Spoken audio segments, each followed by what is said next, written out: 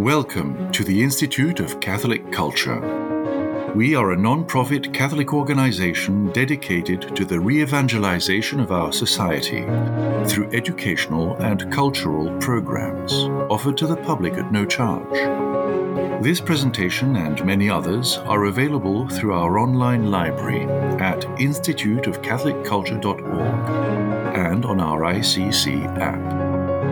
Whether you are looking for weekly Bible studies, in-depth courses, or talks related to the faith, you will find it at the ICC. Please check out our upcoming schedule of live online events and engage with us on social media. All are welcome to join our growing international ICC family. For handouts, links, and further study materials, please visit this program's page on our website or app.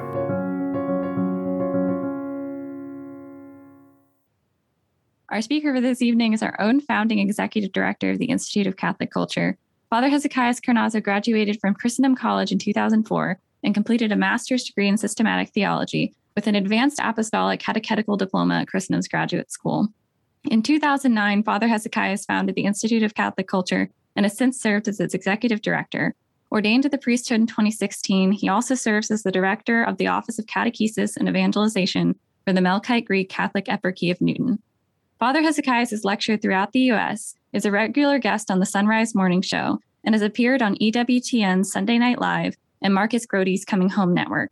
He serves as the pastor of St. George Melkite Greek Catholic Church in Sacramento, California, where he lives with his wife, Linda, and their 7 children. Please help me welcome Father Hezekiah. Father, would you mind opening in prayer for us? Sure. Thank you, Katie. Thank you, all of you, for being here. Let's begin in prayer. Blessed is our God at all times, both now and ever, and unto ages of ages. Amen. Pascha, Pascha, and again I say Pascha, for Christ our Pascha has been sacrificed for us. He alone is immortal. He alone cannot be seen or grasped. The angels and principalities, the authorities, dominions, and powers, and the cherubim and seraphim praise him. With these heavenly powers, we, your unworthy servants, praise, bless, and worship you, O Lord our God. For in these last days you came into the world, took flesh from our holy and pure Lady, the Mother of God and ever Virgin Mary, and suffered crucifixion that you might free us from the curse of the tree. For all of this, how can we repay you, O God, according to nature, and Father, according to grace? We offer you praise from our lips. Glory to you who were baptized. Glory to you who were crucified. Glory to you who were buried. Glory to you who are risen and raise us with you. Glory to you together with your eternal Father and your all holy, gracious, and life-giving Spirit, both now and ever, and unto ages of ages. Amen. In the name of the Father, and of the Son, and of the Holy Spirit. Amen. Christ is risen. And you say, indeed, he is risen. He is risen. Right. Christ is risen. Indeed. It's a blessing to be back together as an ICC family. Here, welcome Father Andrew, Sister Angela Marie, Father Theodore. Thank you for joining us. Good to have everybody join together here again. I'm pretty excited.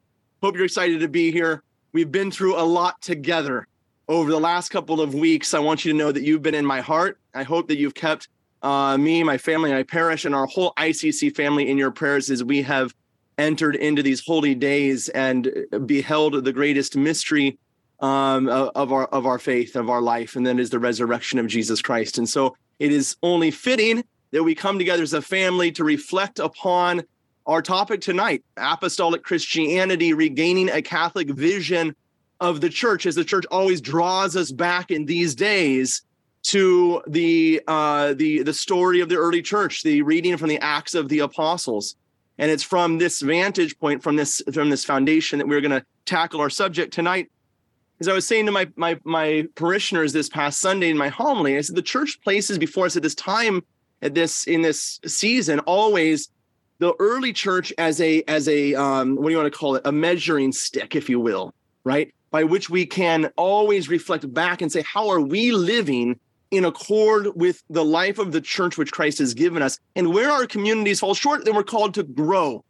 And I hope that's exactly what we do tonight together, is grow in our understanding of the faith and our understanding of the nature of the church and our love for the Lord, and therefore our love for one another. I'm going to give a caveat right here at the beginning.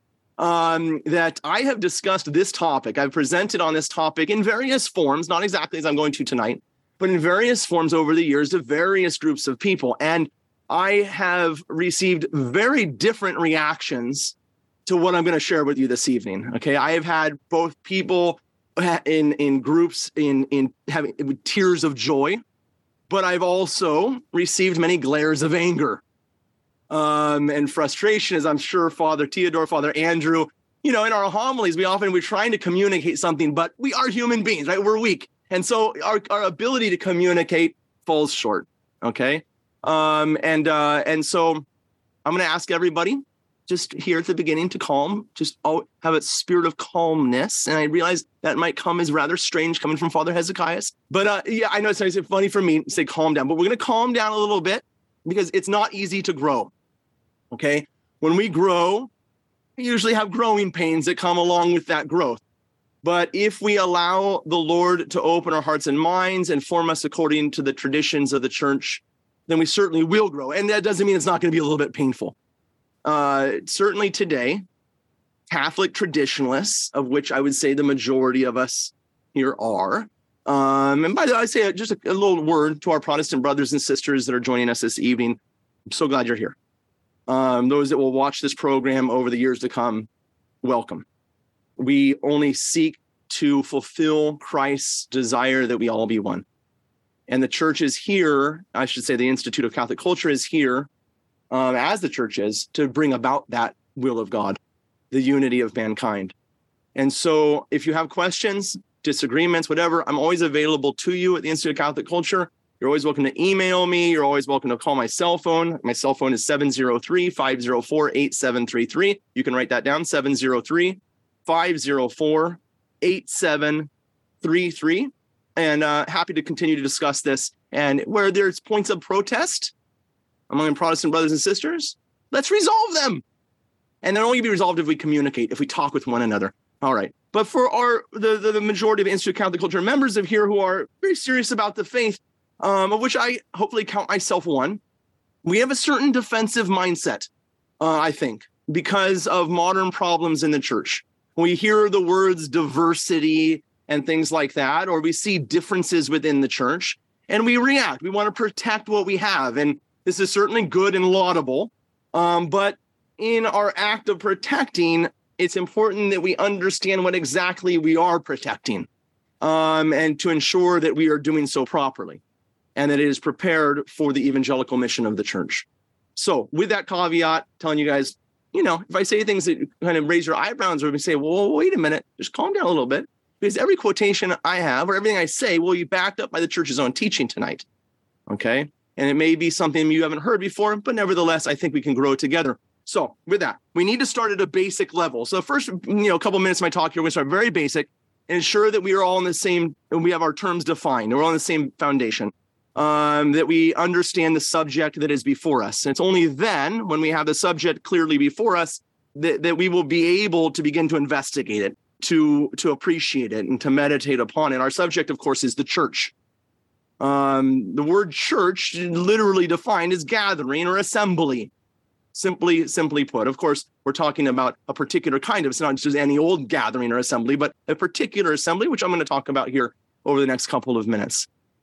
I certainly don't think I need to say that the subject of the church is quite misunderstood today, because it is misunderstood. It is ultimately not appreciated and loved, but rather it is often used, or it becomes a tool in the hands of those who would ultimately abuse it. So let's begin here by understanding the church as she understands herself, by sharing with you a quotation that is quite challenging. So again, asking people if this quotation is offensive to you, it's not Father Hezekiah saying it. It's St. Cyprian of Carthage, who gives us the famous statement, extra ecclesiam nolla salus.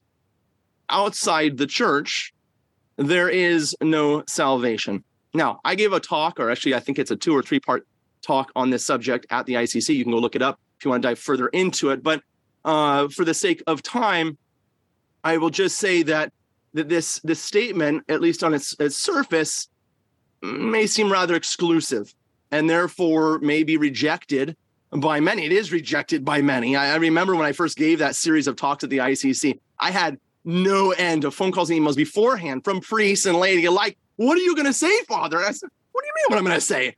I'm going to say what the church says.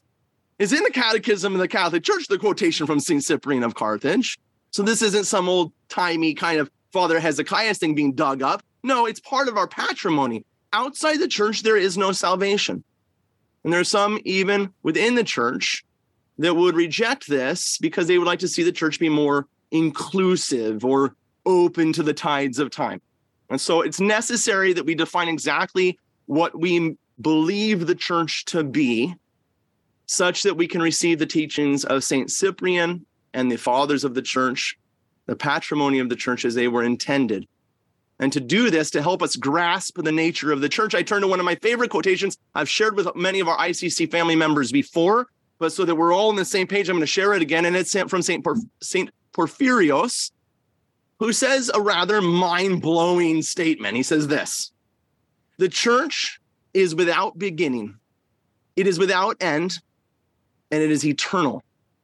Just as the triune God, her founder, is without beginning, without end, and eternal. She is uncreated just as God is uncreated. She existed before the ages, before the angels, before the creation of the world, before the foundation of the world, as the Apostle Paul says. She is a divine institution, and in her dwells the whole fullness of divinity. She is an expression of the richly varied wisdom of God. She is the mystery of mysteries. She was concealed and was revealed in the last times. The church remains unshaken because she is rooted in the love and wise providence of God. The three persons of the Holy Trinity constitute the eternal church. The three persons of the Holy Trinity constitute the eternal church. And risking sounding like a broken record, because I know that I repeated myself on this point many times here at the Institute, I simply remind you that we, mankind, is made in the image and likeness of God.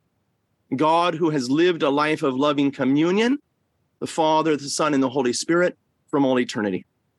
And Father Stephen Freeman, friend of mine, says, the church is the fulfillment of God's eternal purposes, that he might gather together in one all things in Christ Jesus.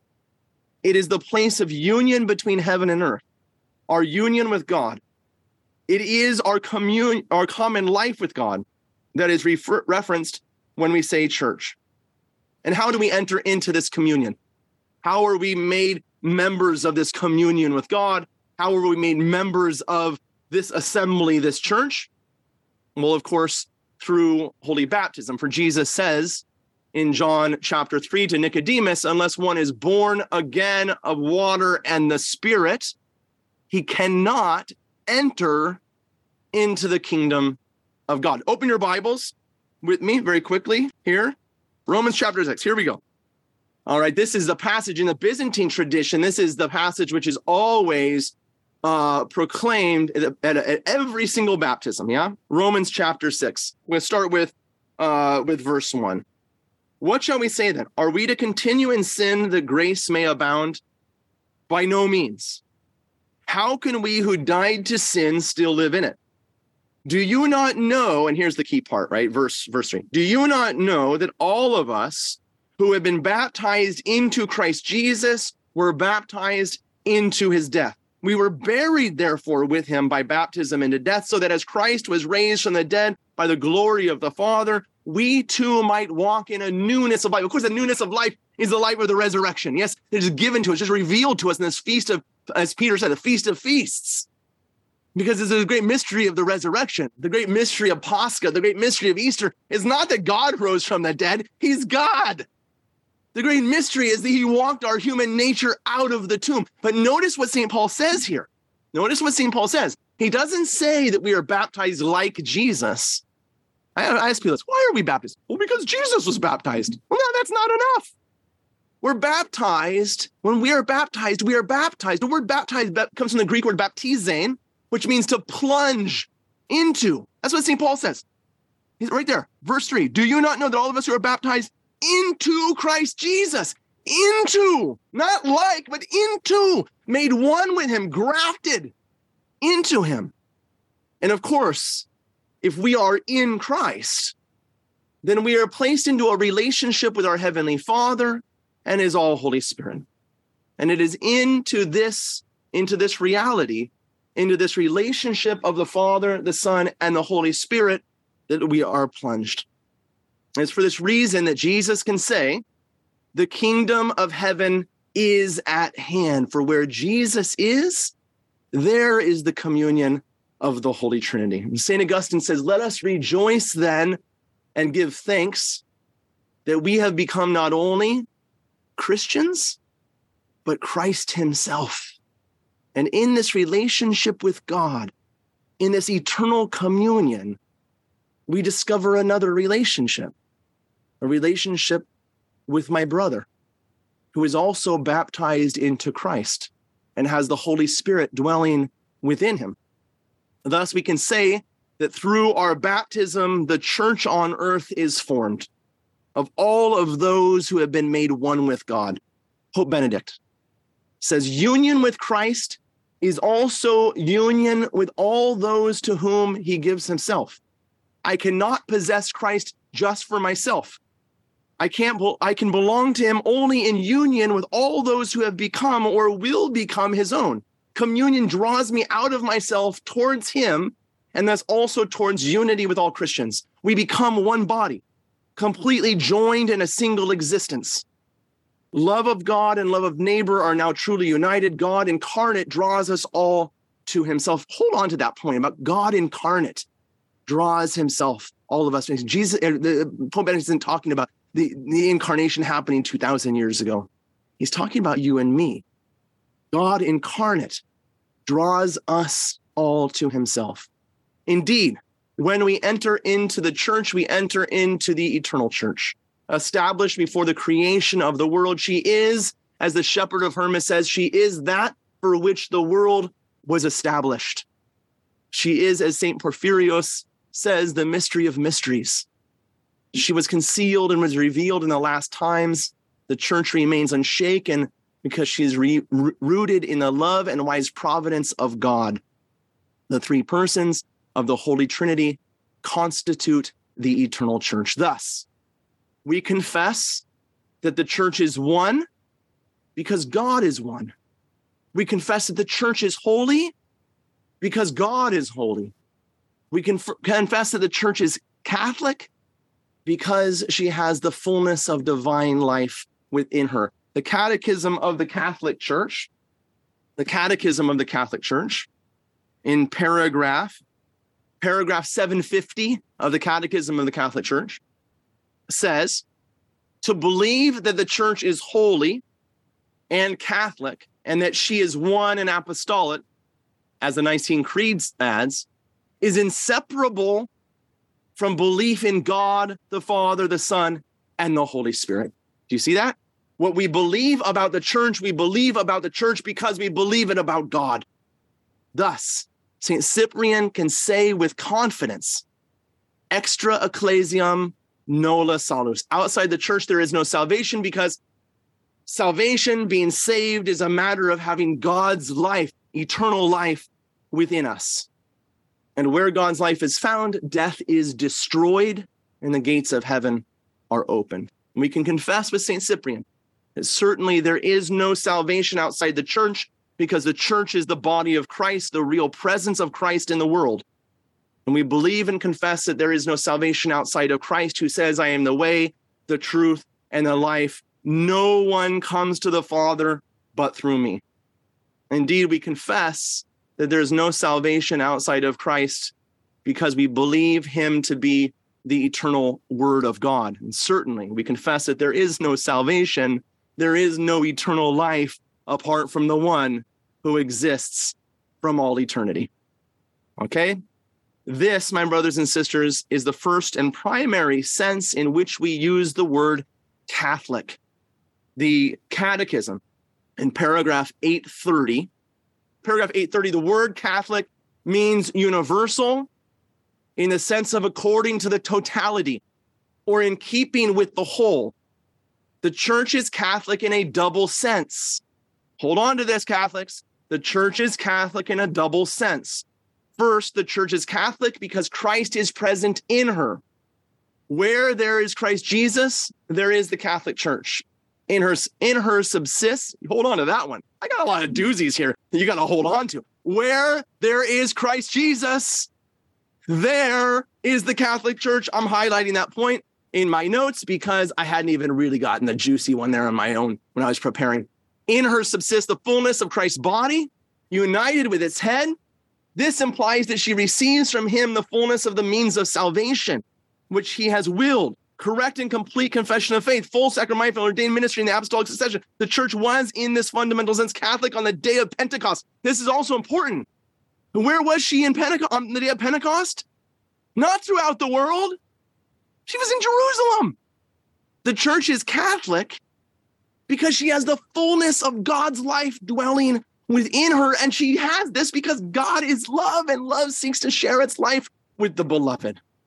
It is for this reason that the Word of God became incarnate in the womb of the Virgin Mary. It is for this reason that Jesus willingly went to the cross and gave his life for us. It is for this reason that Jesus called the apostles and sent them out into the world, saying, "Go, therefore, and make disciples of all nations, baptizing them in the name of the Father and of the Son and of the Holy Spirit." And go, they did, my brothers and sisters, out into the entire world. Open your Bibles to Acts of the Apostles, chapter 2. I'm going to start with verse 1, text you know quite well. Acts chapter 2, verse 1. When the day of Pentecost had come, they were all together in one place, and suddenly a sound came from heaven like the rush of a mighty wind, and it filled the house where they were sitting. And there appeared to them tongues as of fire, distributed and resting on each one of them. And they were all filled with the Holy Spirit and began to speak in other tongues, as the Spirit gave them utterance. Now there were dwelling in Jerusalem Jews, devout men from every nation under heaven. And at this sound, the multitude came together, and they were bewildered because each one heard them speaking in his own language. Each one of them heard them speaking in their own language. There's a text that comes to us from the early church, probably around the year 200. You know, remember, by the way, when you read the early documents of the church, the early writings of the fathers, oftentimes when they are revealing to you something of, even before they were written, it's because the truth was orally passed down. And this comes to us from a document called Acts of Thomas, the Acts of St. Thomas. And it says at that season of Pentecost, all we, the apostles, were at Jerusalem. Simon, which is called Peter, and Andrew, his brother, James, the son of Zebedee, and John, his brother, Philip and Bartholomew, Thomas and Matthew, the publican, James, the son of Alphaeus, and Simon the Canaanite, and Judas, the brother of James. And we divided here's the thing. We divided the regions of the world that every one of us should go unto the region that fell to him, and unto the nation whereunto the Lord sent him. This is super important, guys. They didn't just leave Jerusalem like mindless, this kind of stupor, the Holy Spirit descends upon them. They start speaking nonsensical words. No, the most ancient tradition is that on the day of Pentecost, the language, the tongue, not modern, fall on the ground speaking in tongues business, the language of the people to which the apostle was to be sent was given to that apostle as a spiritual gift. Yeah. And isn't that what it says? They heard them speaking in their own language. God had a plan to send them to particular people so as to implant in those particular people the gift, the seed of faith, which had been planted in the hearts of the apostles. Okay. So now we can talk about a second sense in which we use the term Catholic, in the sense of everywhere, encompassing all peoples that are called to communion. By the end of the first century, we begin to see that mustard seed, which was planted in the hearts of the apostles, beginning to grow. And a great witness to this growth is a famous letter that Pliny the Younger, which is a magistrate in the Roman imperial court, wrote to the Emperor Trajan, who had sent Pliny out to arrest any Christians which he found. He said this, quote, "For many persons of every age," look, guys, this is like 70 years after the resurrection. It's not that long. "For many persons of every age, every rank, and also both sexes are and will be endangered." Pliny was a pagan. "For the contagion," speaking of Christianity, "for the contagion of this superstition has spread not only to cities, but also to villages and farms." Less than 100 years later, Tertullian gives further insight into the phenomenal growth of the church, which is now resembling more of an oak tree than a mustard seed. He says, "If we wanted to play the part of an avowed enemy, should we be lacking in numbers or resources? We are but of yesterday, yet we have filled the places you frequent, cities, villages, marketplaces, the camp itself, town councils, the palace, the senate, the forum. All we have left you is your temples. Nearly all the citizens of nearly all the cities are Christians." This is within 200 years.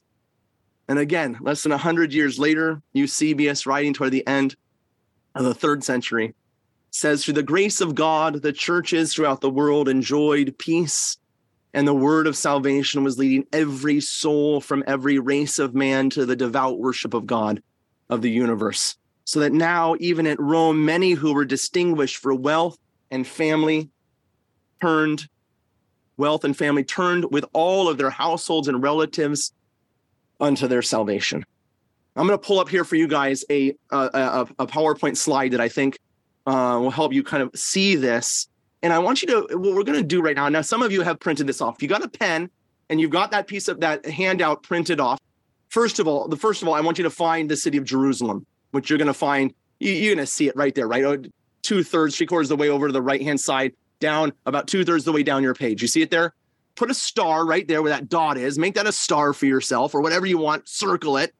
I want you to also identify the Mediterranean Sea. You see Mare Internum, the middle of the earth. Yeah, the Mediterranean Sea. Let's see. We'll do our seas first, okay? Go down there. You see the Red Sea. You see Egypt. It would have been helpful if I had a map in the English language here, but nevertheless, I think we figured out Egypt, okay? And the Red Sea, you can see that with little rabbit ears there. All right. The north of the Red Sea, of course, is the city of Alexandria. You'll see the headwaters of the Nile right there. Boom. Great city of Alexandria. West of the Red Sea is Egypt. And of course, further west is North Africa. Okay. If we come down the Red Sea, and it's not really on this map, but you can see a little bit of it coming down over there on the right-hand side where you see Mesopotamia. If you were to go down this map, exactly, you see a little piece there, right? But if you would go down this map, you would see then the Arabian Sea, and that area in between those two seas is Arabia. You see it there, Arabia, right there. Yep, good. If you guys have your map, you're just identifying these places right now. We're going to start drawing on it in a second.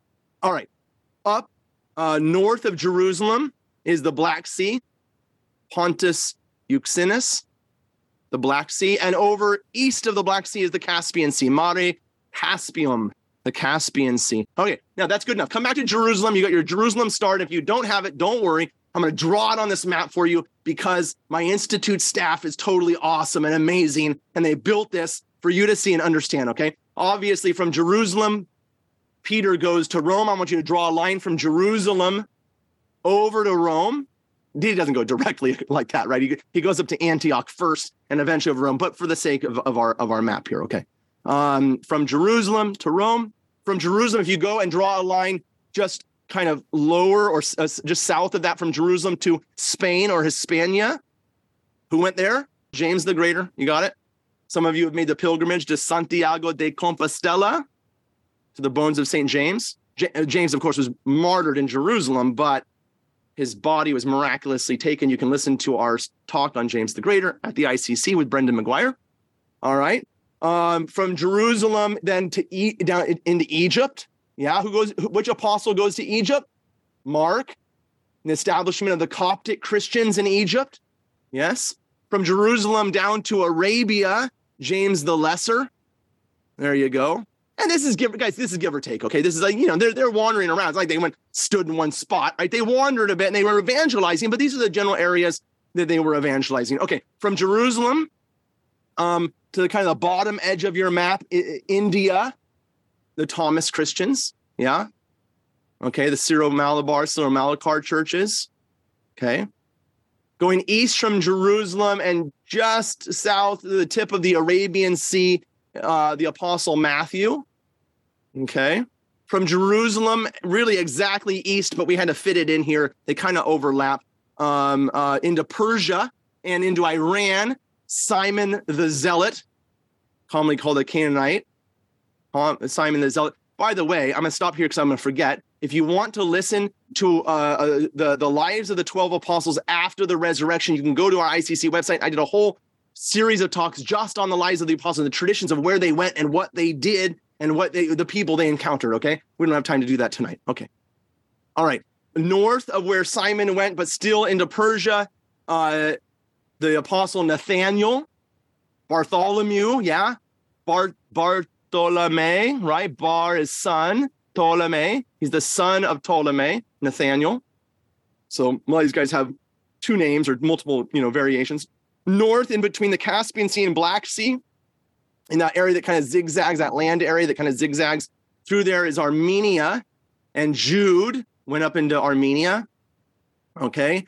Andrew is our next one. St. Andrew goes north like Jude, but just to the west, the eastern side of the Black Sea. Now, some of you are going to say, wait a minute, Father. He established the church in Constantinople, Byzantium, which is that touch point right there from the Black Sea, and just north of where it says Asia, right? That's Constantinople. But look, these guys were moving around. Certainly, Andrew went and established the church in Constantinople, but he ends up being martyred there on the eastern side of the Black Sea. Okay. Philip, again, goes kind of right into that area of the Black Sea, just west of St. Andrew. And then further west on the peninsula, east of Italy, the city of Ephesus. Who goes to Ephesus, of course? John. Do we not have Ephesus? There we go. John's there. There we go. Nice. John goes, you guys all know John goes to Ephesus, right? And established church. So you can see they were thinking, guys, when they left Jerusalem, they had a plan. Let me share with you a beautiful quotation from Eusebius.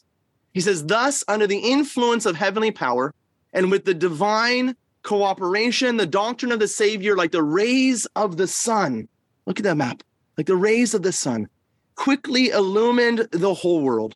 And straightway, in accordance with the divine scriptures, the voice of the inspired evangelists and apostles went forth through all the earth, and their words to the ends of the world. In every city and villages, churches were quickly established, filled with multitudes of people like a replenished threshing floor. And those whose minds, in consequence of errors which had descended to them from their forefathers, were fettered by the ancient disease of idolatrous superstition, were, by the power of Christ, operating through the teachings and the wonderful works of the disciples, set free, as it were, from the terrible masters and found a release from the most cruel bondage. They renounced the abhorrence of every species of demoniacal polytheism. Demoniacal polytheism. We got to write like that again. That's good stuff. And confessed that there was only one God, the creator of all things. And him they honored with the rites of true piety through the inspired and rational worship which had been planted by our Savior among men. Look, in each one of these regions then, in each one of these cities that the apostles evangelized, there were set up churches and bishops were appointed. And here I don't mean that they built brick and mortar buildings, but rather individual churches. Communities were established that reflected the unique gift of the people who received the apostolic faith. My brothers and sisters, I can't stress how important this is enough. This is a fundamental moment in our time together this evening. The church is truly Catholic. It is truly Catholic. Inasmuch as the mission of the apostles was a universal mission, a universal Catholic mission, so our understanding of the church must be universal and Catholic. And as long as our vision is limited to one region of the world, one culture, one way of life. We do not have a Catholic understanding of the Catholic Church. And this is not only critically important, it's also exciting to discover brothers and sisters that you didn't know before, members of our family, lost brothers and sisters, and begin to discover once again how amazingly universal our church family really is. But to do this, to open our eyes to the Catholicity of the church, we need to remember a few fundamental principles. The first fundamental principle is that family members are not rubber-stamped replicas of one another. You know, families can be one, but they are made up of unique individuals. And maybe my best analogy, I think it's my best analogy, is the Thanksgiving dinner table. Uncles and aunts, brothers and sisters gathered together as one family. But in reality, the one family is made up of smaller families. Look, at least in my family, I'm Italians. When Thanksgiving comes, everyone gets together. But it's a family of families. And so it is within the church. The Catholic Church is a family of families. It is a church of churches. And the individual churches, what we call in ecclesiology particular churches, are not identical to one another. They are not rubber stamped like you. When the apostles left Jerusalem, they carried with them the deposit of faith. But that deposit was like a seed, which needed to be planted. And plant they did. The peoples they encountered, the cultures they experienced gave rise, like infertile soil, all sorts of variations and expressions within the church, all of which were 100% orthodox, 100% faithful to the teachings of Christ, and yet expressed within varied cultures in which the apostles planted the seed of faith. Just as your Aunt Susie makes cranberry sauce very differently than your Aunt Martha, so it is in the Catholic Church. The apostles not only exported the gospel, they also incarnated the gospel. That's why I made that point earlier about the incarnation of Christ, a present reality. And so it is within the church. The apostles not only exported the gospel, right? They planted that seed and it grew, it incarnated, it grew, it enfleshed within people.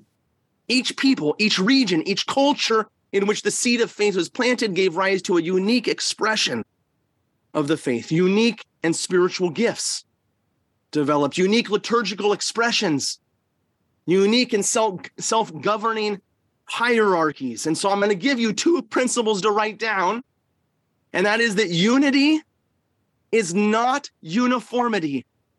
Unity is not uniformity, and difference is not division. Quote for you from Vatican II's document on the Eastern churches. Vatican II says, the Holy Catholic Church, which is the mystical body of Christ, is made up of the faithful who are organically united in the Holy Spirit by the same faith, the same sacraments, the same government, and who, combining together into various groups, which are held together by a hierarchy, form separate churches. Between these, there exists an admirable bond of union, such that the variety within the church in no way harms her unity. Rather, it manifests it. The variety in the church actually manifests the oneness of the church. And why? Okay? Why? I go on with Vatican II. He says, what has just been said about the lawful variety that can exist in the church must also be taken to apply to differences in theological expression of doctrine. In the study of Revelation, East and West have followed different methods and have developed differently their understanding and confession of God's truth. It is hardly surprising, then, if from time to time one tradition has come nearer to a full appreciation of some aspect of a mystery of Revelation than another, or has expressed it to better advantage. And I ask the question, why? Well, wouldn't it be better if we were all exactly the same? And I answer that question with St. Thomas Aquinas, who says that no one limited thing could properly reveal God's eternal and infinite beauty. So the Lord created variation in creation so that the variation itself, like a rainbow, could express God's transcendence, so that the variation itself might reveal the unity of the church. As I said, each people, each region, each culture in which the seed of faith was planted gave rise to unique expressions of the faith, unique spiritual gifts, unique liturgical celebrations, unique and self-governing hierarchies. And here we need to clarify a common misconception. And this, I'm going back here for a moment to my whole growing pains business, because this is probably, while you might be appreciating what I've shared so far, this might stretch you just a little bit.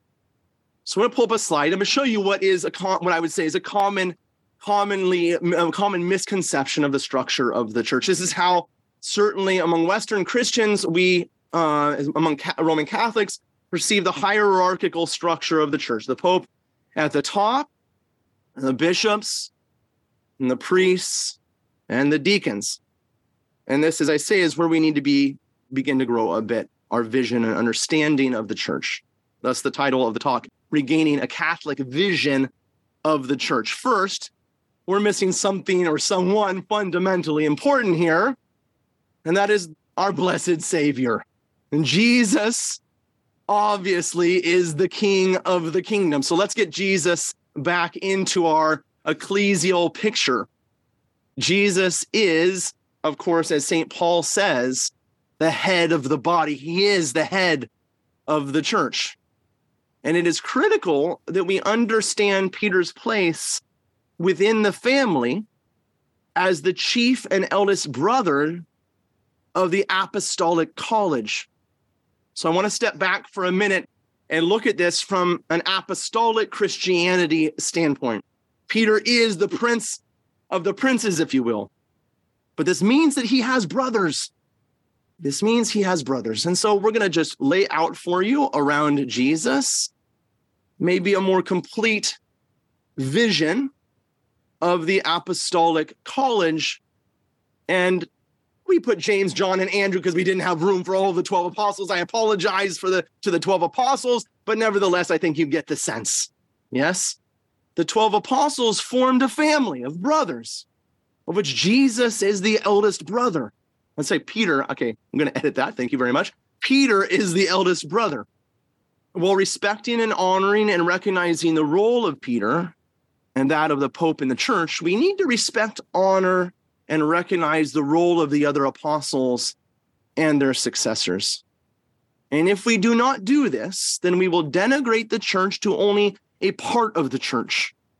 We will lose our apostolic and Catholic vision of the church.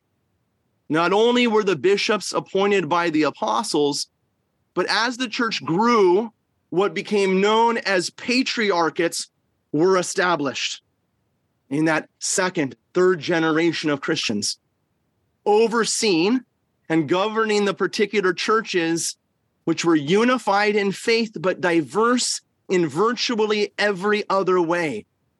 And my brothers and sisters, this was not some late development. This is the mustard seed becoming the oak tree, if you will. Again, Vatican II says the patriarchate as an institution has existed in the church from the earliest times, and was recognized by the first ecumenical councils. Though some of the patriarchates of the Eastern churches are of earlier and some of later date, nonetheless, all are equal in respect to patriarchal dignity. And this, my brothers and sisters, includes Rome. Rome is a patriarchal church. It has a father of its church within the Catholic Church, within the bigger family. Now, I'm sure many of you are asking yourself where I'm going with all of this. Now, obviously, at this point, we need to make a distinction between what we commonly call the Orthodox churches and the Catholic Church, or the Catholic churches today, those in communion with Rome and those who are not. I should say those who are not. with quotation marks around them. And to do this, we need to make a critical distinction regarding the communion of the churches. We can recognize in the church two important levels of communion. Just as we remember earlier, quoting the Catechism, which is quoting the Vatican II, we made a distinction between two different levels or understandings of the term Catholic. As the Catechism quotes Vatican II, the church is Catholic in a double sense. And then applying this distinction to the communion of the church, first we can speak of a divine communion, that in whom Jesus dwells, those in whom Jesus is made present. We can speak of a divine communion and the other something of a human communion, or maybe for maybe better or worse terms, a natural communion. While the so-called Orthodox churches are not in communion with the Catholic Church on a natural or human level, the level of jurisdiction, they remain in communion on a divine level, on the level of grace, which is the most important type of communion. They are members of the family, part of the Catholic Church in the most fundamental sense. And this is what the Catechism of the Catholic Church says, quoting Vatican II, paragraph 1399. It says, "These churches, although separated from us, yet possess true sacraments, above all apostolic succession, the priesthood, the Eucharist." As I said so many times, Jesus is not bipolar. He can't be divided against himself. Whereby, the church says, they are still joined to us in the closest intimacy. Let me just let that sink in for just a moment. In the most important and fundamental way, in the closest intimacy. And of course, that closest intimacy is the life of God, the level of grace, which makes us be who and what we are. Now, stay with me now, because it's usually at this point in the talk that people start getting maybe feeling a little bit of that pressure of that growth I was talking about. Yeah.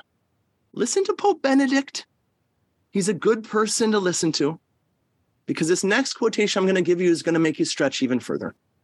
In his book-length interview, Light of the World, Pope Benedict said this: "The Eastern churches," and here he's speaking about the Eastern Orthodox churches, "are genuine particular churches, although they are not in communion with the Pope. In this sense, unity with the Pope is not constitutive for the particular church." Now, my brothers and sisters, you might be surprised that Pope Benedict said that, but now let me give you an example, which I think is going to help you understand why he said that. Explain it to you a little bit. I'll give you an example, and that is of my dearly beloved brother, Father Sebastian, who teaches here at the Institute of Catholic Culture quite often. Father Sebastian and I are Sicilian, which means you get kind of fired up sometimes, and we can sometimes allow a little bit, the brotherly love to kind of start to boil a little bit. And it's not uncommon. I'm sorry to say I'm a sinner. It's not uncommon that I or my brother, or most oftentimes both of us, excommunicate each other. We hang up the phone and we stop calling each other and we stop emailing each other. We break the communication, the communion between us. My brothers and sisters, we are still brothers. We still have the same blood flowing through our veins. But nevertheless, we have caused a schism. We have excommunicated one another. Again, the Catechism of the Catholic Church, quoting Vatican II, says these churches, although separated from us, the Orthodox churches, yet possess true sacraments. Above all, apostolic succession, the priesthood and the Eucharist, whereby they're still joined to us in the closest communion. I have to go back to what I read to you earlier, if I can find that quote that I highlighted for myself, which was beautiful. Where there is Christ Jesus, there, my brothers and sisters, is the Catholic Church. Now, This is where I hope you will find all of this not only challenging to preconceived notions, but I hope also super exciting, because you have an entire family. You have a family of families that you are part of that you may not even realize, or maybe haven't realized fully. And not only did they exist from the time of the apostles, but they exist today in a quite vibrant form. Just as Pope Francis is the living descendant of St. Peter through 2,000 years of apostolic succession, so within the other churches, through the laying on of hands and the rites of succession, there are other apostles, descendants of the apostles that are alive as well, heads of their particular churches, their particular family within the family. Now, I'm about to introduce you to your brother that you didn't know you had. And that, brothers and sisters, is an exciting moment in your life. You have a brother that you didn't ever know you had. And I promise I'm going to introduce you. And I said this, just as Pope Francis, the living descendant of St. Peter, 2,000 years, so the apostles and those they appointed over particular churches within the family are still alive today.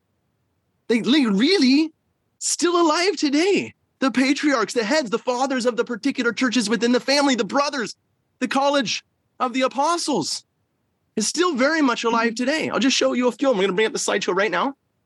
Down in Alexandria, the Coptic Church, Pope Tawadros or Patriarch Tawadros. You know the word that, and this might be, it's going to push you a little further here, guys, to stretch your minds a little bit here. You ready for this? The term Pope means father. Yes? He's not the only one that uses the term father among the fathers of the particular churches. When Pope Francis writes to the guy in Alexandria, Egypt, the head of the Coptic Church, the father of the Coptic Church, well, he calls him, Pope Benedict II writes to him, Pope Tawadros, Father Tawadros, Patriarch Tawadros. Okay, Jerusalem, Theophilus. I was just watching. The holy fire just descended upon the candles in the Holy Sepulchre. Oh, it was awesome, the holy fire for the Feast of the Resurrection. There he is. Okay, the Patriarch Yusuf in Antioch. Okay, he's the father of the Church of Antioch, or where the Melkite Greek Catholic Church comes from. Bartholomew, the ecumenical patriarch in Constantinople, or Byzantium. You've heard the term Byzantine before. That's the old title for the city of Constantinople, Byzantium. And of course, Pope Francis, Father Francis of the Church of Rome. And around each one of these apostles, if you will, there is a family which is self-governed and has its own spiritual patrimony, its own theological tradition, its own liturgical expression, which is not a late development in the church, and much less is an act of schism, but rather it is the foundation from which Western Christianity was born. And this is super important for our ICC family, because most of our ICC family are Roman Catholics or Protestants or Western Christians. Listen to what Vatican II says. It must not be forgotten that from the beginning of the church, the churches of the East have had a treasury from which the Western church has drawn extensively in liturgical practice, spiritual tradition, and law. Nor must we undervalue the fact that it was from the ecumenical councils held in the East that defined the basic dogmas of the Christian faith on the Trinity, the Word of God who took flesh from the Virgin Mary.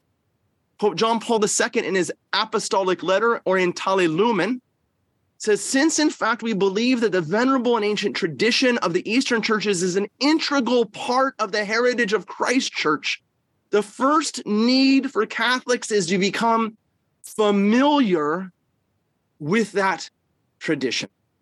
Familiarity doesn't happen, by just listening to Father Hezekiah's. Familiarity is a matter of sitting down at the family table again.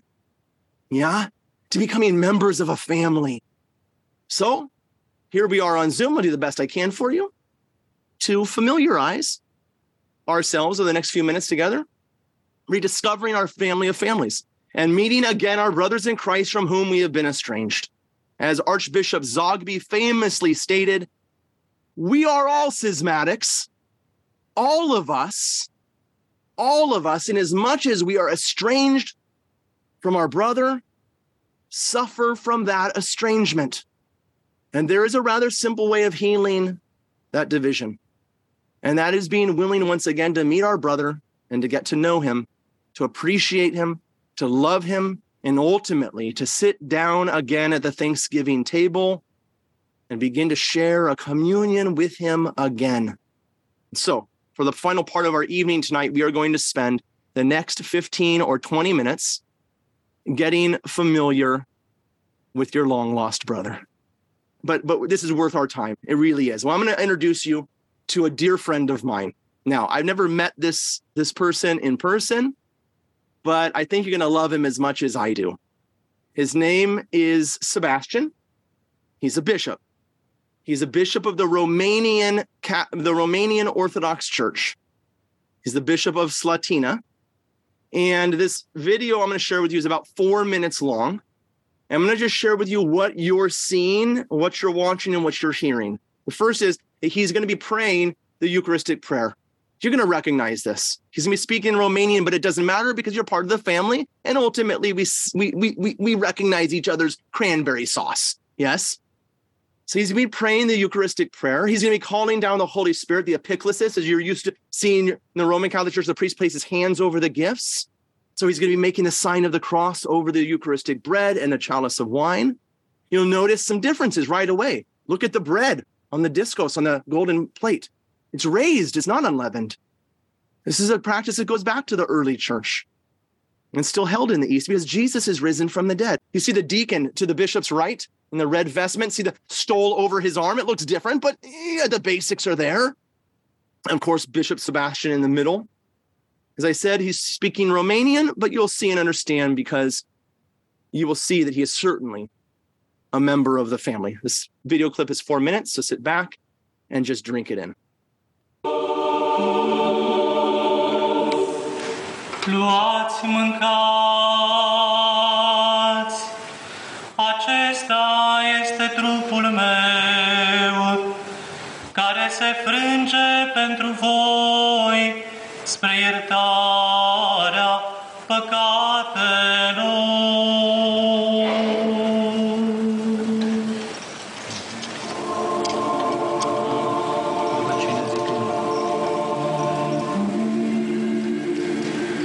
Beți dintr-o acesta toți. Acesta este sângele meu, al legii celei noi, care pentru voi și pentru mulți se varsă spre iertarea păcatelor.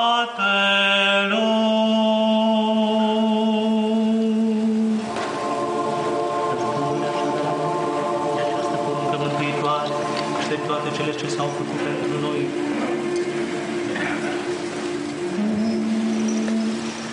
Ale tale, dintr-o ale tale, ție aducem de toate și pentru toate.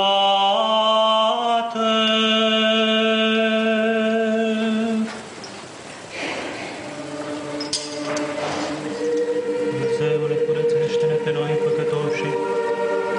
Dumnezeule, curățește-ne pe noi păcătoșii. Dumnezeule, curățește-ne pe noi păcătoșii. Aducându-ne aminte de cruce, de groapă, de învierea cea de-a treia zi, de suirea la ceruri, de șederea cea de-a dreapta și de cea de-a doua iarăși slăvită venire. Doamne, cela ce pe preasfântul Tău Duh, în ceasul al treilea l-ai trimis apostolilor Tăi, pe acela bunule nu lua de la noi, ci ne le înnoiește nouă celor ce ne rugăm. Doamne, cela ce pe preasfântul Tău Duh, în ceasul al treilea l-ai trimis apostolilor Tăi, pe acela bunule nu lua de la noi, ci ne le înnoiește nouă celor ce ne rugăm. Mă depădată de la fața Ta Duhul cel Sfânt, Doamne.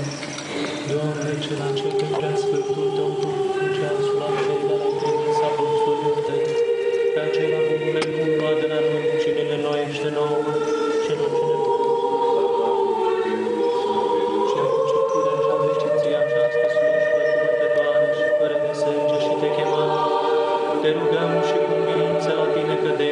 trimite Duhul Tău cel Sfânt peste noi și peste aceste daruri ce sunt puse înainte și fă adică pâinea aceasta cinstit trupul Hristosului Tău, iar ceea ce este în potirul acesta cinstit sângele Hristosului Tău, prefăcându-le cu Duhul Tău cel Sfânt.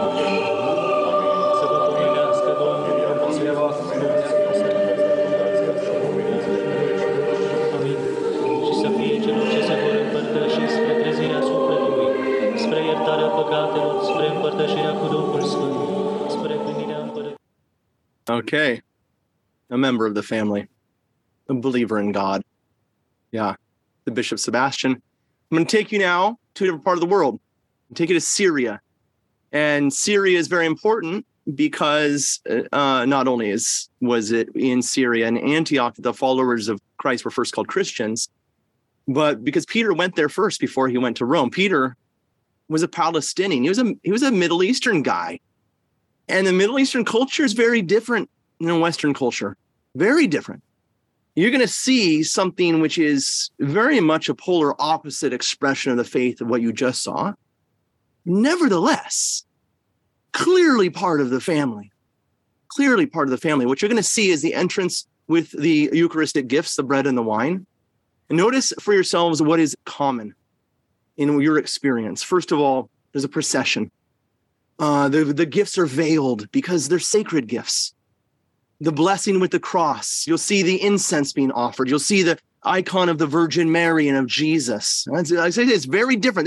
This is to your Western ear is going to sound totally other, and it probably will not sound nice, but it's certainly part of the family. This again is about, I think it's about just almost 4 minutes. It's worth our time though. So let's go ahead and take a look at the Syrian Orthodox. لعبيدك يا ابن الله يا من أتيت لخلاصنا ومزمع أن تأتي لانبعاثنا وتجديد جنسنا إلى الأبد. تطمر يا الله يمين خير الحجاني طالع لخال جنسان السعودي دم قبلين فاروق ودمخ يعطير الخبصة يتخابي والشمخون ضحطوه والقليو تافي تغضو ميك موران وعلوهان العالمين.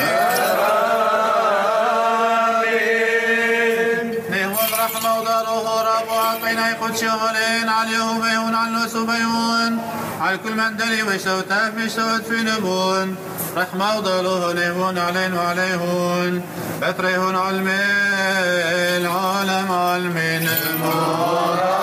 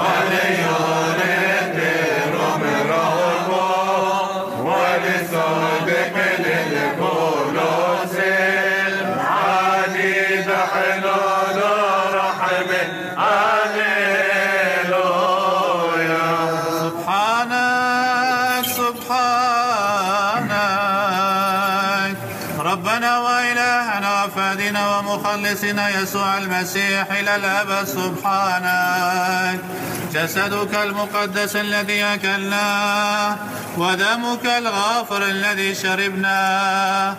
لا يا رب يكونان لنا دينونة وانتقاما، بل مغفرة للخطايا وحياة أبدية. فاشفق علينا أيها الصالح وارحمنا.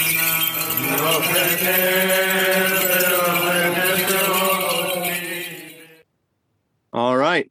Quite different than Bishop Sebastian, but clearly a Trinitarian Christian, part of the apostolic faith. The next place I want to take you to, and by the way, guys, these videos that we're sharing with you are specifically chosen to be rather dirty. They are not perfect because I want you to get the real thing rather than some made up, makeup version of it. I want you to get the real thing. And so, yeah, they're a little rough, but you're getting the real business here. We're going to go up to Russia, to a famous monastery, the monastery of Optina. And you're going to see the abbot, you're going to see the monks, and this is a service that is prayed at the very beginning of Great Lent. You enter into Lent with a service called the Service of Mutual Forgiveness, in which each member of the community, here in our parish, we do the same. Each member of the community goes to every single member of the community present in the church and bows down before them, prostrates on the ground or bows as best they can, and asks for forgiveness. And then we enter into Lent in this way. You'll see the monks coming up to the abbot of the monastery. You'll see one of the schema monks that is one of the higher, more, really recognized for his holiness. And he's fully decked out in monastic attire. This clip is just a little bit shorter, but again, this is what they're doing, asking forgiveness of one another.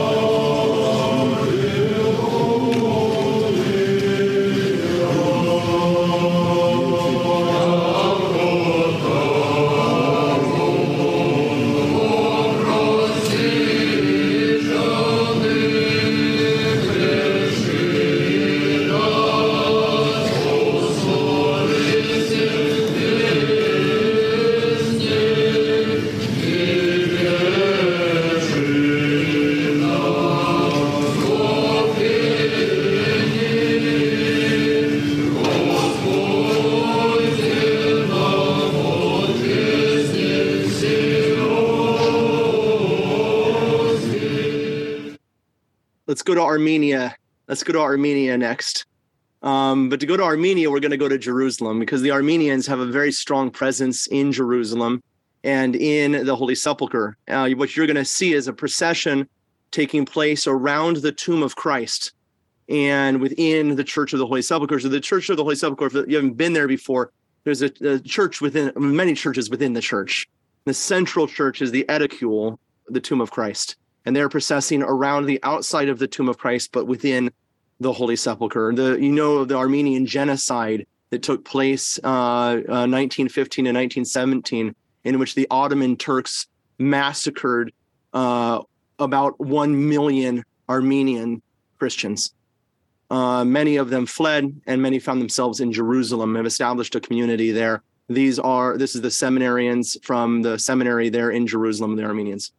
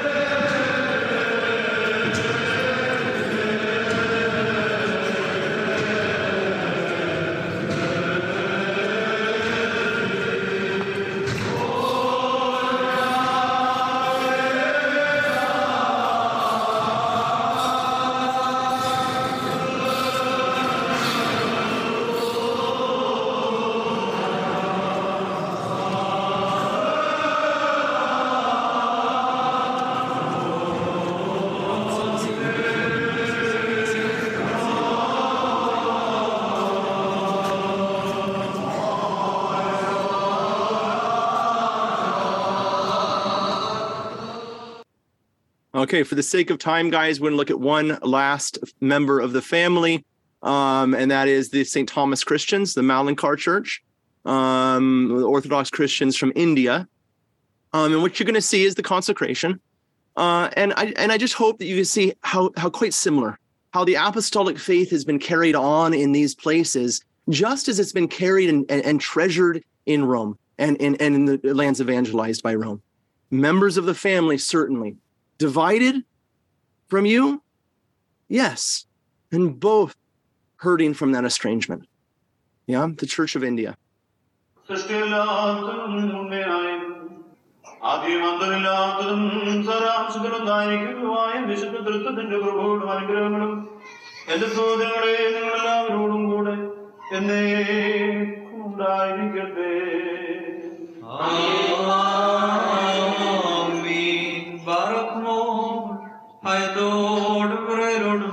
നാം സൂക്ഷിക്കണം.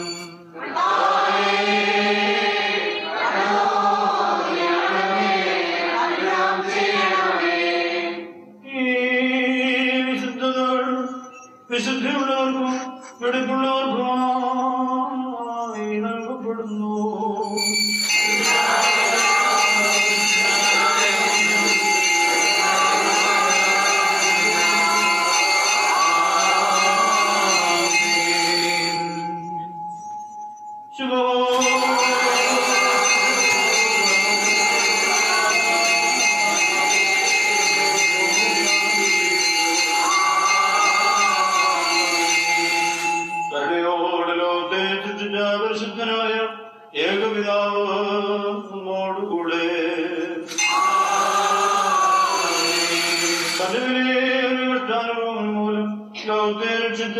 പരിശുദ്ധനായ ഏകപുത്രൻ നമ്മോടുകൂടെ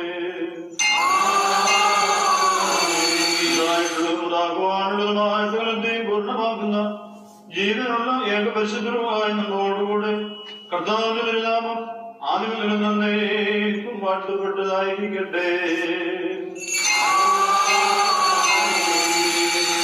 ദൈവസുതന്മാരായിടുവാൻ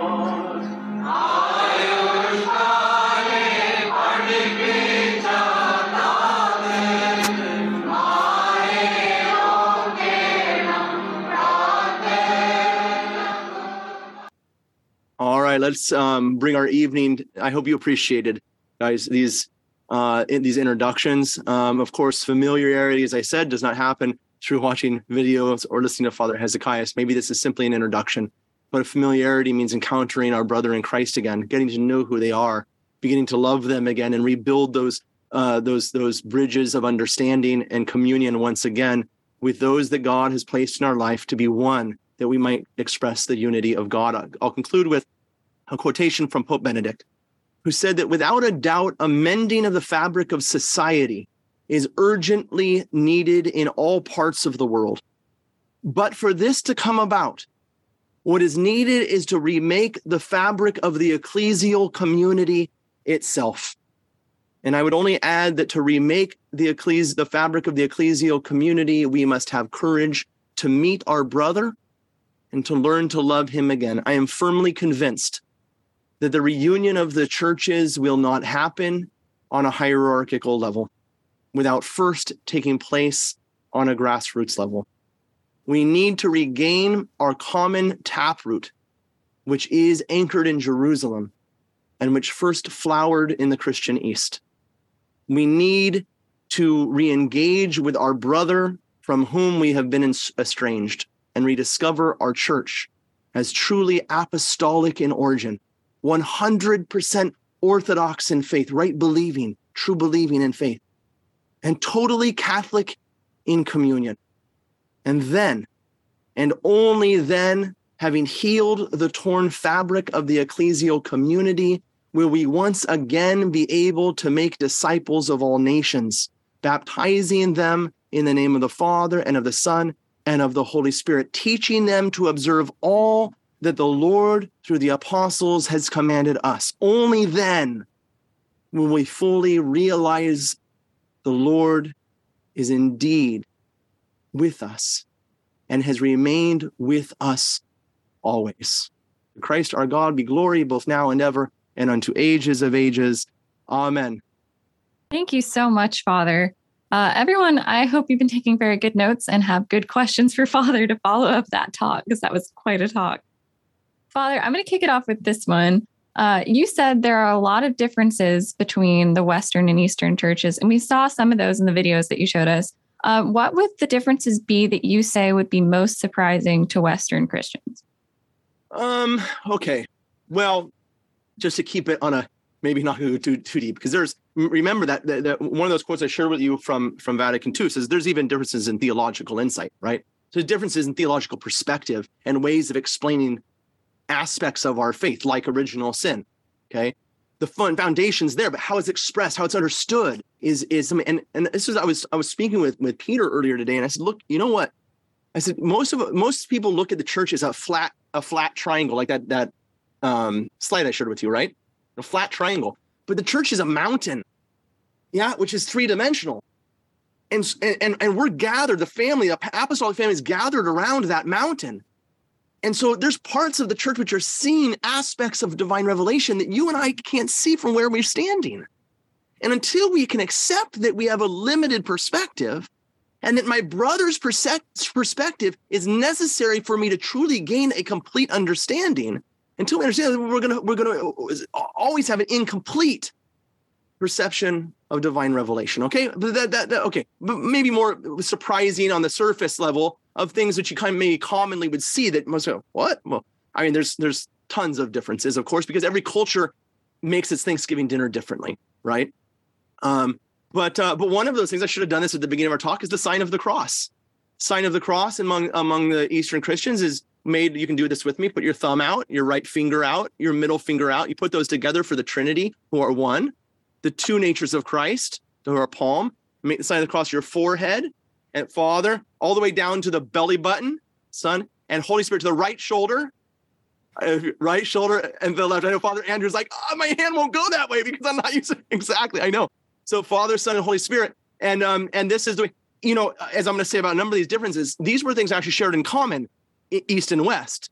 Up until about the 14th, 15th century in the West, that's the way the sign of the cross was made, to the right shoulder first and then to the left. We have documentation from popes teaching how to make the sign of the cross to the right shoulder and then to the left. So maybe somebody else said, why did it change? We can talk about that. But sitting and standing, do you know pews didn't enter the Roman Catholic Church until about 100 years ago? There was a debate at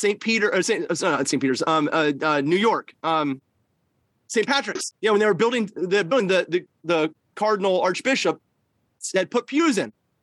And the Protestant architect said, why are we putting pews in? It's a Catholic church. He's all surprised. Well, the Cardinal wanted to raise money, so they rented the pews out, and so that's what happened. But before that, no, before the Protestant revolt, there was never, Christians prayed doing the liturgy. Liturgy is the work of the people. You don't work sitting down. At least you didn't in those days. We stand up. So when you go to an Eastern church, a lot of times you walk in, there's no pews, no chairs, at least if it's traditionally set up. And you stand for work. Okay. What are some other differences? Celibacy in the priesthood. We have vibrant married clergy as well as celibate clergy in the East. St. Peter was married. So we've retained that tradition for 2,000 years of both having celibate priests who are monastics in the monastery, and in the parish most of the time married priests as pastors. Icons and statues is another one that's a regular, right? The kind of, but again, this is something held in common in the early church of the kind of more of a two-dimensional or flat image rather than a three-dimensional image. But both of them are fine, but it's just more common. Oh, here's one that'll blow your mind, and that is the idea of Sunday obligation never developed in the East. That doesn't mean that we don't need to go to church on Sunday, but the idea of Sunday invitation developed. You're not obliged. You want to go to hell, go right ahead. But if you want to go to heaven, you respond to the invitation. And so the idea of a Sunday obligation as something which is a legal requirement, it never developed in the East. Okay, there's lots of differences. Lots of baptism by immersion, placing the child underneath the water 3 times. St. Thomas Aquinas himself says this is a preferred manner of baptizing because it more perfectly shows forth the reality of what is happening, that we are dying, we are buried with Christ in baptism, as St. Paul says in Romans chapter 6. Teresa, you can unmute yourself. I have way too many questions, but the one that I'm going to ask is, as you were talking about the seed being planted and sowed by the apostles, I'm not a wine drinker, but I've been told that wine growing in different locations, like vines growing in different locations, the grapes take on a different flavor. Not only that, but cheese tastes differently because the cow is eating different kinds of grass. Go ahead. So would it be that like these seeds were planted in good soil in all of these different areas, but the fruit is going to look differently. It's going to taste differently. That's exactly it, Teresa. The church, that's what about the incarnation, right? The church, the seed of faith was planted in the heart of the apostles. They went in these places. And this is, by the way, this entire talk reveals that the stinking liberal, godless media are lying to you. The church doesn't oppress people, and it never has. Otherwise, the variations within the church wouldn't exist. No, the apostles went into cultures and places and said, do you know, Teresa, the way you look, the way you speak, the way you eat, the way you dress, the way you dance, all of that is a gift from God. It's a gift from God. So start saying thank you for the gift. And that gave rise to liturgy, liturgical variation, because the way I express my thanks is different than a guy in China. We have a different life. Chow mein is different than spaghetti, yes? So don't expect to go to Syria and meet rubber-stamped Roman Catholicism. There's nothing wrong with Roman Catholicism, but it's proper to the people of Rome and the West in which it was evangelized.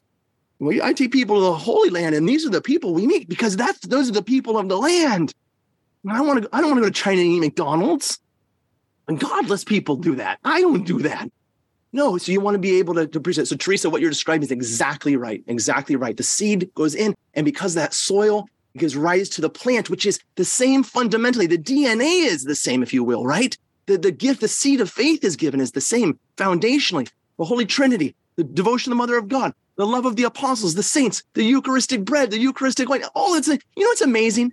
Every single apostolic church has the fundamental same pattern for liturgy. Father Andrew, Father Theodore, this sounds a mind blower. No cell phones, no books. And the apostles left Jerusalem and established particular churches which have liturgies which are very different and yet follow the exact same pattern. Well, virtually the exact same pattern, which means that in the upper room, when they were on retreat between the time of the ascension and the time of Pentecost, and they're leaving Jerusalem, they knew exactly how to celebrate the liturgy. They didn't go off, we have this idea today, the pure early church with nothing, everything was fluid. And no, they knew what they were doing, and they had that together in common, which is so beautiful and amazing. Okay, sorry, Katie. Father, this one's a bit of a tricky one and very popular. Okay. But Edward and others ask, in the Roman Rite, we've experienced a development of liturgy, revision of liturgy that has resulted in a lot of tensions. Have the Eastern churches experienced the same revision and tension? Okay. Yes and no. And I'm going to use this question, and I might forget what you asked me and come back and ask you again, but I'm going to use this question for another thing is that I didn't cover during my talk, kind of intentionally, was the question of the Eastern Orthodox versus Eastern Catholic churches. And it's very simple to remember this. Christ prayed for our unity, right, in the Gospel of John, chapter 17, if I'm not mistaken. Prayed that we would all be one, right? And so taking that to heart, certain members have striven for a restoration of that unity where there has been division. So in all of the Eastern Orthodox churches, almost all of them, there is a both Orthodox or not juridically in communion with Rome part and a part which has restored communion. The Church of Antioch in Syria is a good example of this. The Melkite Greek Catholic Church is the ancient Church of Antioch in Syria. But there's also the Antiochian Orthodox Church. We are one family, but unfortunately divided from one another on a juridical level. Liturgically, we are identical. Spiritually, we are identical. Theologically, we are identical. And in communion, unfortunately, today we're separated. I go over to the Antiochian Orthodox Church here in town. Those are my closest brothers there. And their liturgy and their church is identical to mine. Okay? So Eastern Catholic versus Eastern Orthodox. All right. Now, I told you I'd forget the question. Oh, the liturgical wars. Yes and no. To the extent that Eastern churches have restored communion and are living in the West, there has been a tendency of what you would call Latinization. That is, that a minority group is existing within a majority culture. And when that happens, it's really hard to retain your identity. Look at second and third generation, I don't know, pick your culture, Chinese or Spaniards or wherever you are, right? Pick your culture. After 2 or 3 generations, like me, my family is Sicilian. I remember as a kid, members of my family that didn't speak English. Now, I not only don't speak Sicilian, I don't even speak English either. I speak Jive. And okay, that was a joke. But my point is that because we're a minority and majority culture, it's really hard to keep our identity. And so there has been among the Eastern Catholic churches a tendency to be Latinized, that is, to take on practices of Roman liturgical and spiritual practices, which are foreign to Orthodoxy. And so that has happened in some places.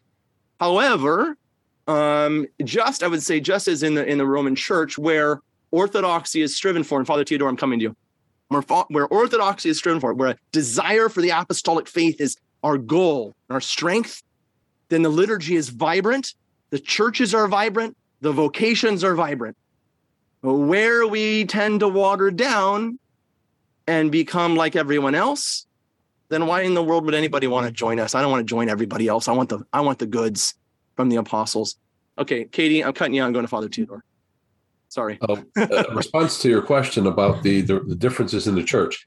A good example of that would be the Indian church, the Malankara church, because you would have the original Orthodox, then you have the ones that joined the Catholic Church in with the middle age or the end of the first millennium. Then you have the ones who joined a couple hundred years after them, and you see the difference. They're all from the same root, but the ones who joined earlier are much closer, much more Latinized than the ones who became Catholics a couple centuries after them. Mm-hmm. The only church that doesn't have an Orthodox equivalent is the Maronite Church. Father, another question that came in. Do we similarly extend the same ecumenical perspective and brotherhood with Christian Protestants? What about Catholic brothers and sisters in the southern cultures of Africa, Latin America, and Asia, where culture has played a large role? Are we not all united in the Holy Spirit? Why the emphasis on the Orthodox churches? Very, very good, Katie. First of all, number one, we're talking about the importance of the faith of the apostles being handed on to us and established an apostolic succession. But when I reject that communion, when I protest that very existence, I intentionally place myself outside of that communion. Okay. But I want you to read the question because I had something else to say in there that as a string of points that was made in the question. Read it again. Do we similarly extend the same ecumenical perspective and brotherhood with Christian Protestants? Okay, stop right there. Catholic... So I'm just going to recommend to the person asking this question, anybody interested in this question, to listen to my series of talks, Outside the Church, There Is No Salvation. Because I get into I think, what is a proper ecclesiology, primarily following Cardinal Journet's theology of the church. This book's not available anymore. I just looked it up online. Unfortunately, it's like $50 or $60. But nevertheless, talking about why it is that the Catholic Church recognizes Protestant baptism and what happens. I shouldn't say Protestant baptism. That's a bad use of words, Father Hezekiah. There is no such thing as a baptism into Christ, which is in protest of Christ himself. We recognize so-called Protestant baptisms as Catholic baptisms. And to the extent that it is a valid baptism, and is a valid baptism into the one Christ and his one body, which is the church. Because enculturation business and all that. So let's just say this, that as the church evangelized other cultures and exported from those centers of Christianity, the faith, and influenced those people, it tended in those particular locations to also export its way of spiritual life. And so the reason why America today is Roman Catholic is because it was evangelized by the Spaniards who were evangelized by Rome.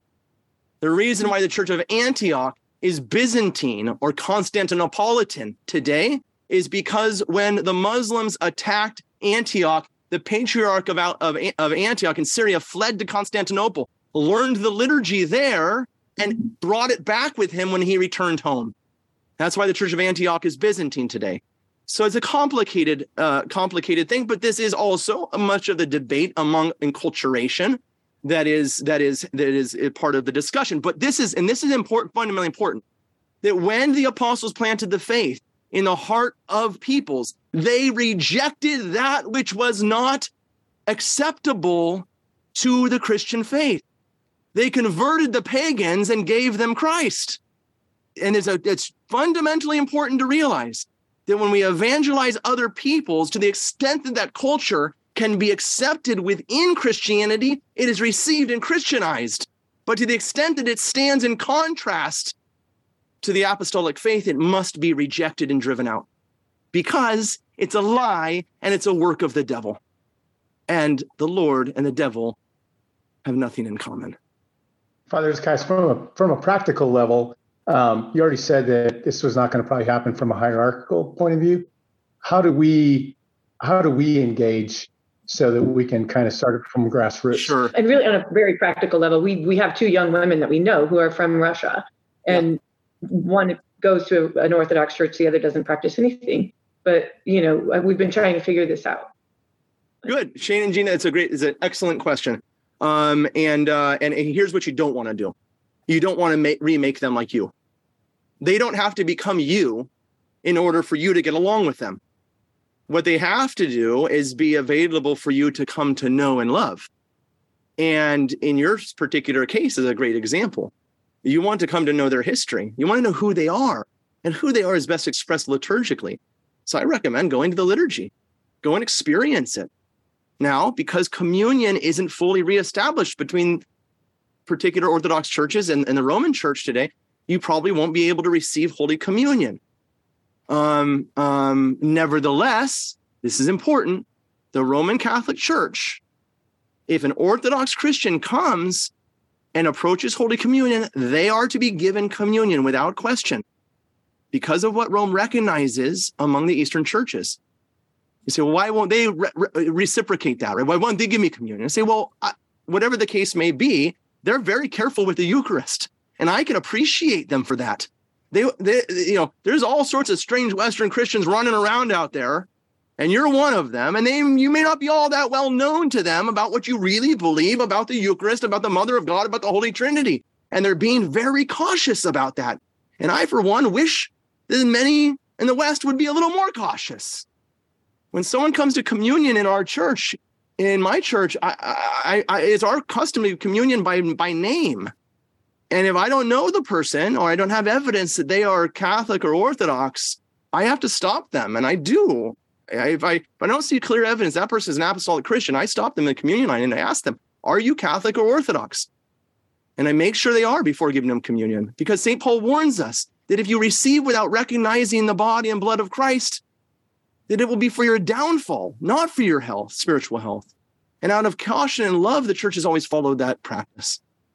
So, Shane and Gina, get ready to get familiar with your brother. Go and sit down at the Thanksgiving table with them. Learn from them. Learn to love them. So, and that goes for everyone. I'd say, you see an Orthodox church down the road, pull your car over, get out and meet the priest, because he's your priest too. When you do, kiss his hand. That's the custom of the church, both East and West in the old ways. And goes out, Father, can I pray in the church? Because this is your church in your community, Apostolic Christians. Can I come and pray? And you're going to see, what you're going to see there? You're going to see Jesus. You're going to see the Mother of God. You're going to see the sanctuary lamp hanging. You say, wait a minute, this looks a lot like mine, but it's like chow mein versus spaghetti, but it's so similar. And wow, I just met a member of my family that I didn't know existed before. But it's going to take real practical effort on all of our part. Okay, maybe 1 or 2 more questions. And Katie, it's getting way too late on the East Coast. Okay, Father, how about this one? This is a popular one too. Father, thank you for sharing these examples of the family. Can you please clarify structurally the different Catholic rites and the Orthodox? Where does the Melkite rite in particular fit in, and other rites that Roman Catholics can participate in? Okay, I kind of just said this, but I'm going to give you my classic little ecclesiology on your hand. God gave you ecclesiology on your hand. Father Andrew, Father Theodore, I won't charge you for this one. Okay, ready? Put your hand up in a backward C. Okay, you have to be, I don't know if that looks like a backward, is that a backward C to you guys? Because sometimes the camera flips it around, Katie. Put your hand up in a backward C. Come on, everybody do it with me. See this soft part of your hand? That's the Holy Land, Jerusalem. If you come down to your knuckle or to the tip, whatever you want, Alexandria in Antioch, in Egypt. You're going to come north to your knuckle here, Antioch in Syria, where the Melkite church is from. Okay, that's where my church is from. Constantinople, the middle knuckle on your finger, and the tip of your finger, Rome. Those are, okay, now for our people that are highly educated in ecclesiology, I'm simplifying, I understand. But for give or take, the 5 major families, original families, Constantinople, okay, fine, a little bit late, but nevertheless, the 5 original families which form the Catholic Church, okay? So you say, which ones can we go to? You can go to all of them. You can go and experience all of them and then become familiar. That's what John Paul is saying. The first thing the Catholics should do is become familiar with your brothers and sisters. Go get familiar with them. And the way you're going to do that is sit down at that things. I keep using Thanksgiving because Eucharist, same word, right? The Eucharistic table, sit down and experience that and appreciate that and love that and participate in that until you're familiar. You're one family again. And then we start to have some restoration going on. I'll give you an example of this. You know, the most of the Orthodox churches are on the old calendar. This year, Pascha, Easter was 1 week later. It was just this Sunday, 1 week later than the Catholics. So my boys, we have a connection with the Syrian Orthodox Church in town. My boys said, "Dad, can we go to Pascha? Can we go to Easter at the Syrian Orthodox Church?" And so they did. And guess what? In the homily, and Luke right there also was there. In the homily, in the little Syrian Orthodox Church in Sacramento, the priest who I've never met said in his homily, what was he speaking? Syriac? In his homily in Syriac, he said, "And the boys are Father Hezekiah's boys. Father Hezekiah from the Institute of Catholic Culture."